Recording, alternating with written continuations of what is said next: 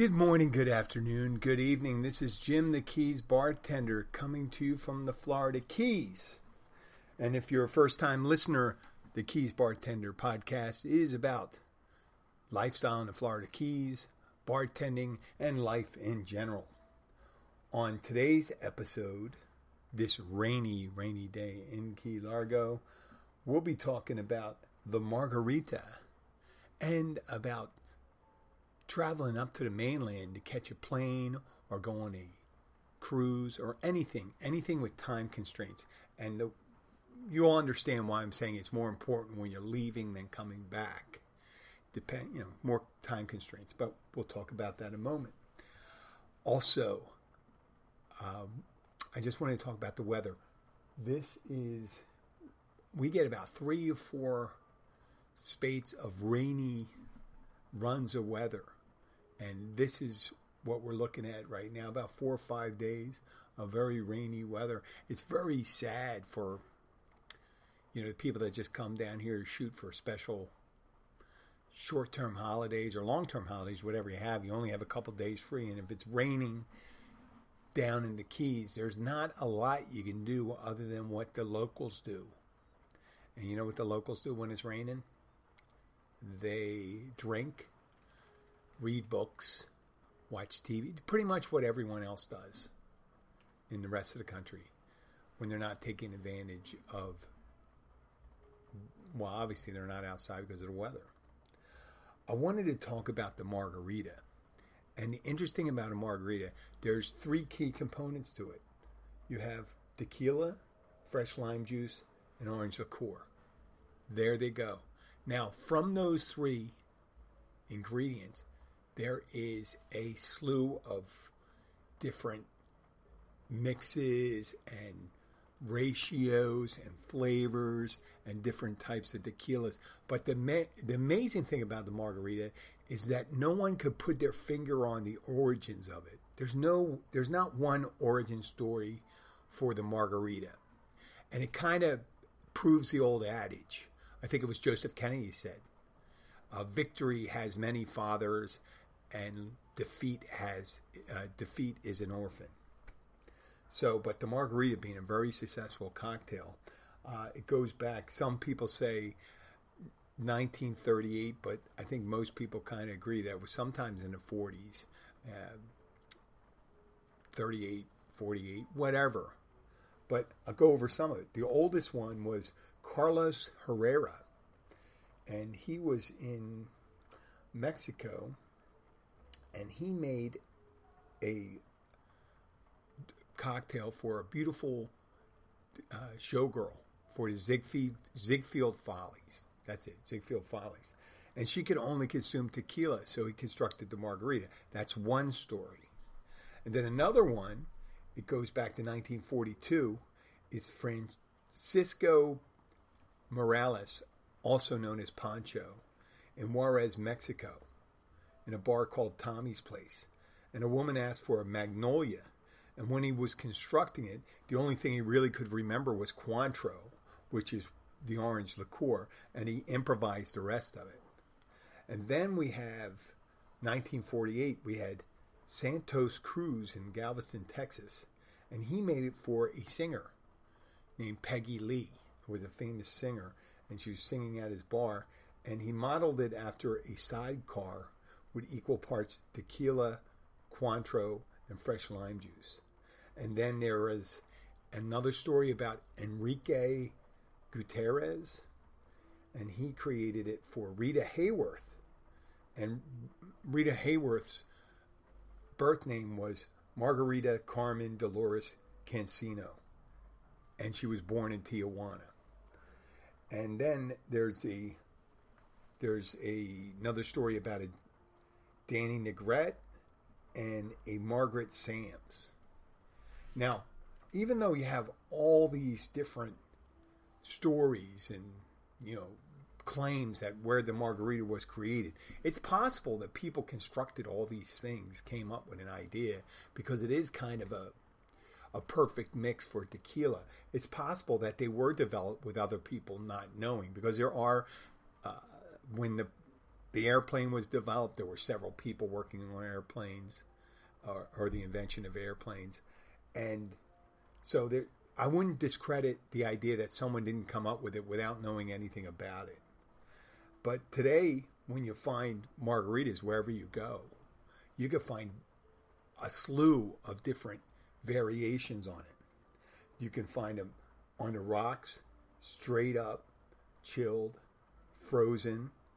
Now, flavors, you have strawberry, orange, watermelon, passion fruit, apple, peach, mango, jalapeno, cranberry. The list goes on and on. Virtually for any pumpkin margarita. You can find a pumpkin margarita. I'm sure there's someone in Thanksgiving doing a pumpkin margarita.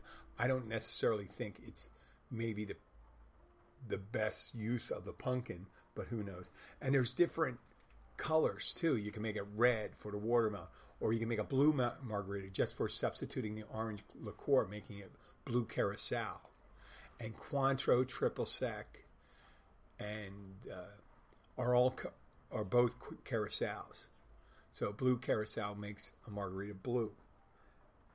And with all those other stories I mentioned about the people that discovered it, the one thing, even though they don't agree on the date and the person that invented it, it was Cointreau. It wasn't necessarily the 100% blue agave Blanco tequila, which pretty much a preponderance of bartenders and authorities say when you're constructing the classic margarita, you're going to use 100% blue agave tequila. But they all pretty much agree with the Cointreau. Now, when it comes to that, I suggest it just has to be the way you're tailoring your margarita to the budget. Because you can use almost any white tequila or gold tequila, really. That's what, unless you're using a really super high end, I would, and I'm going to talk a little about sour mix and things like that. You can make a margarita with añejo tequila, gold tequila, like Cuervo Gold. You can make it with a tequila with a little mezcal to give it a smoky flavor. Now, this is what I understand. I'm not the source of it, but from what I heard from people that are experts, all tequilas are mezcals, but not all mezcals are tequilas. I'll let you decipher that a bit. And the disagreements for the construction of margarita, there's a lot of them, a lot of disagreement. It's, like I said, 100% blue agave tequila, but some other people may say it doesn't really matter. There's sour mix instead of using 100% fresh lime juice. I call it kind of like the Taliban, bartending Taliban says you can't make a margarita with that. You can make a margarita almost out of anything. When I say anything, a fruit juice. Usually you want to go to one of those. You can make it with lemon juice if you don't have this lime. You can make it with orange juice. Will it taste like a margarita? Yeah, it'll start tasting, as long as you have the tequila and the orange liqueur.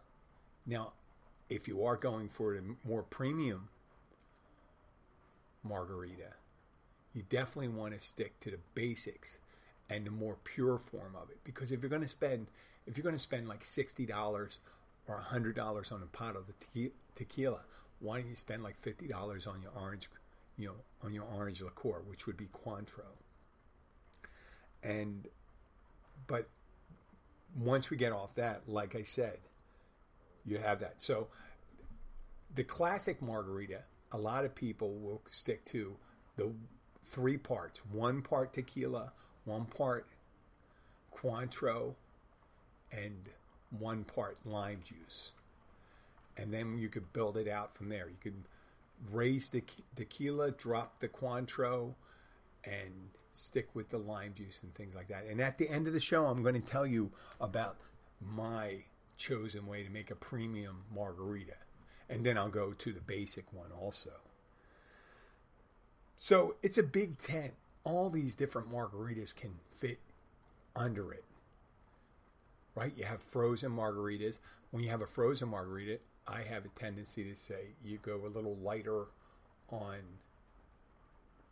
if you were going to put in sour mix, you would just go pure lime juice and a little agave nectar. Here we go. I'll talk about the construction of a basic one at the end. And it also can go for a skinny margarita too. With a skinny margarita is basically not having any agave nectar or any type of sugar in it. You could put like some kind of sweetening substitute in it. And if you go to a place, there's different glasses that you can use. I use a graduated step down glass. You can, it's called a coupe. And you can put a salt rim on that. I like for salt, and I think I can mention it without giving away my recipe. The thicker the salt, the better. Not rock salt. I'm talking like kosher salt or a sea salt that has a nice grain to it. You don't want to use that fine kind of Morton salt on a margarita unless that's to your taste. And you always can go with, like I said, it's either chilled up on the rocks or frozen. And you'll find them all different places, and you'll see 100 different recipes for it. And they're all good according to their taste, what taste you have. So, I'm moving on now. I want to talk a little about travel for the holidays down here. Now, coming into the Keys, as coming out, there's two main roads. We got Overseas Highway, and we have Cardstown Road. But once you get into the Keys, there's one main road, and that's Overseas Highway. So if you're arriving here, there's no normally time constraints as if when you're leaving. And if you're leaving and you're just driving out, you may just not want to take heed to this section. But I'm talking about how to prepare when you're leaving, especially when you're leaving from a place like Key West. When you're leaving Key West, you got to think of the length of the Keys. There's 43 keys that are linked by Overseas Highway, by 43 bridges. And at any point along the way, if there's a serious accident, that will cause you a dramatic increase in the time it gets here.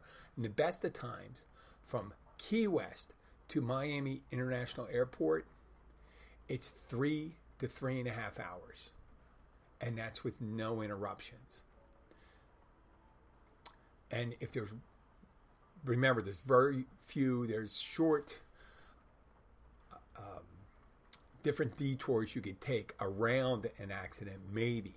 But there's no alternate route until you get up to North Key Largo, and then you have Cardstown Road and Overseas Highway. And then you have those two options there. But until then, if there's an interruption between, that could add serious amount of time to your leaving. And, for airports, unless your budget doesn't really care whether, you can have money to burn and say, I'll just rebook if I'm late. But for most people on a tight budget, you just want to make your plane and get the ticket you paid for already. Unless you have a very understanding airline. And from what I understand, since COVID, they're not very flexible as they used to be, or if they ever were. So as I said, if you get an accident, and if it's an accident with a fatality, you could be waiting hours and hours because they totally lock down that road. Now, what they try to do is do a bypass on some of those roads, but it seriously slows it down. It can add 3 hours to your trip. And there's also an option. There's one drawbridge, and that's Snake Creek in Islamorada. If that bridge is open and gets stuck, which it has in the last 2 to 3 weeks, I don't have to tell you how long it would take, because obviously however long it's open, that'll be the time. You are not going anywhere without a helicopter or one of those James Bond submarine cars that come in, or boat cars that Franklin Roosevelt drove. You are not going anywhere. That's the only way to get from Alamorada to Tavernier. So when you're planning these stuff, especially from the Southern Keys, if you really want a really great option from the Southern Keys, there's an airport in Key West International Airport.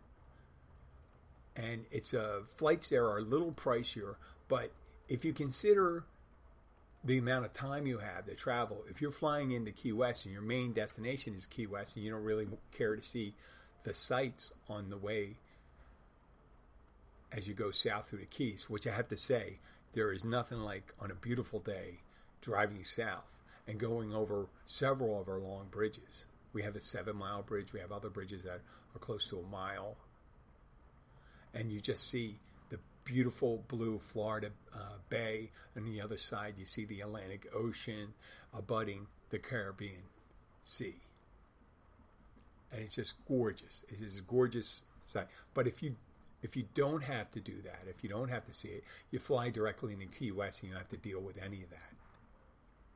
Now, for the rest of us, when you're going up to Miami or Fort Lauderdale, and I said already, it's 3 to 3.5 with no traffic going to Miami. Add an extra half hour to go to Fort Lauderdale. And I'm not even considering any traffic that you might run into in Miami or Fort Lauderdale. But the nice options in those scenarios, once you get to the mainland, there's a lot of detours you can do. Do you want to do them? No, but you have the option of detouring to another one. What I do, and I think it's a sensible thing, is I add the amount of buffer time that I'm willing to sacrifice. I always add 2 hours. 2 hours what I would normally do. If I normally arrive an hour and a half before a flight, I would plan on arriving about 3.5 hours. Yeah, I don't like being. I haven't had to rebook because I was late or things like that. Other people are more adept at that, and I really don't enjoying that. So, and on an international flight, I do 4 hours. So I'm really early for an international flight. But there's a lot of things that can happen on an international flight. You should always check to make sure you should take your time to make sure you have the things you really need for an international flight. Besides that, all your documentation, your credit cards, and your essentials for travel. But there is no way I would sacrifice a trip for just a couple hours that I could just give up. I had a friend I used to drive to the airport in Philadelphia, and it wasn't a girlfriend, it was actually friends, became his wife, but she would arrive about 20 minutes before or 30 minutes before the flight would leave. And this was a little over 20 years ago. And I'm thinking, holy crap. Oh, no, it's about 25 years ago, in the late 90s.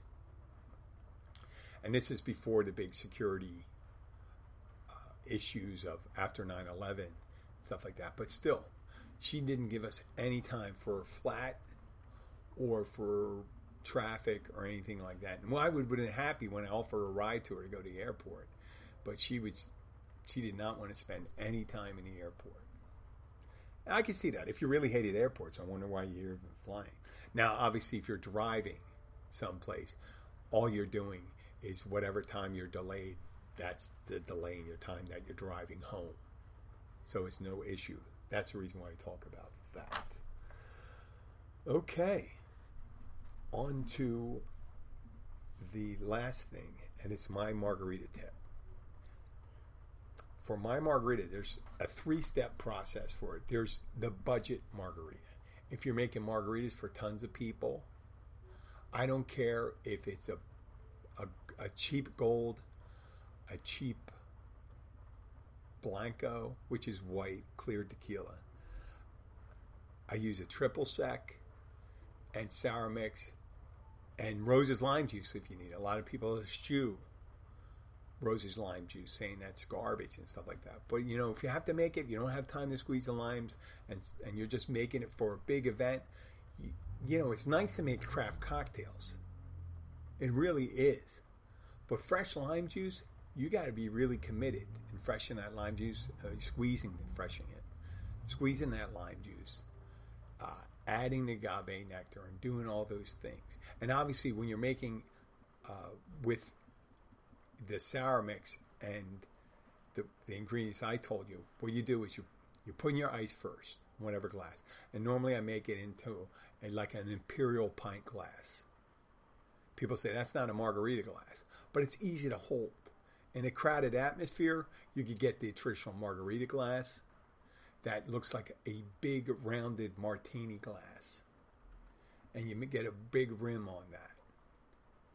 Yeah, that's nice. But with the glassware, if you're doing it for a bunch of people, the imperial pint glass that works out about 14.4, you take a lime, you run it along the rim. And when I say lime, a wedge of lime.